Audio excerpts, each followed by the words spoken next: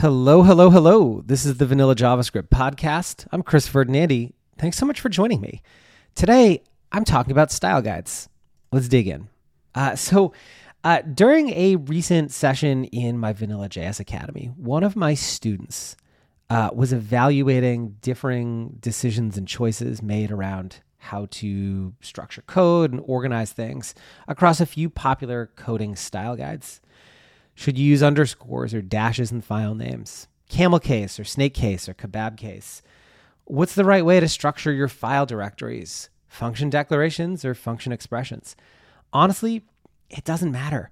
The most important thing about any style guide is not the specific choices, but consistency in implementing them. One approach to naming things or declaring functions is not inherently better than another.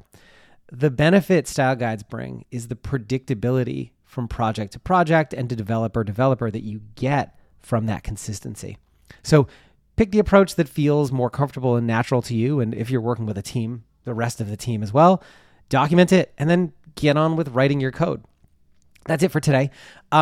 If you want to dig into structuring projects and working on projects and all of these kinds of different things that come about as you're trying to author code, and also get the benefit of talking to other students and video office hours with me, head over to vanillajsacademy.com.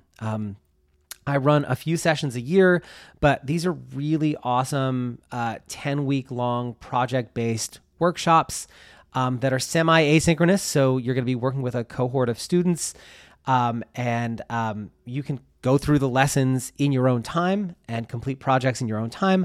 But we do have some kind of milestones and markers and things where we all get together and talk about the stuff we're working on.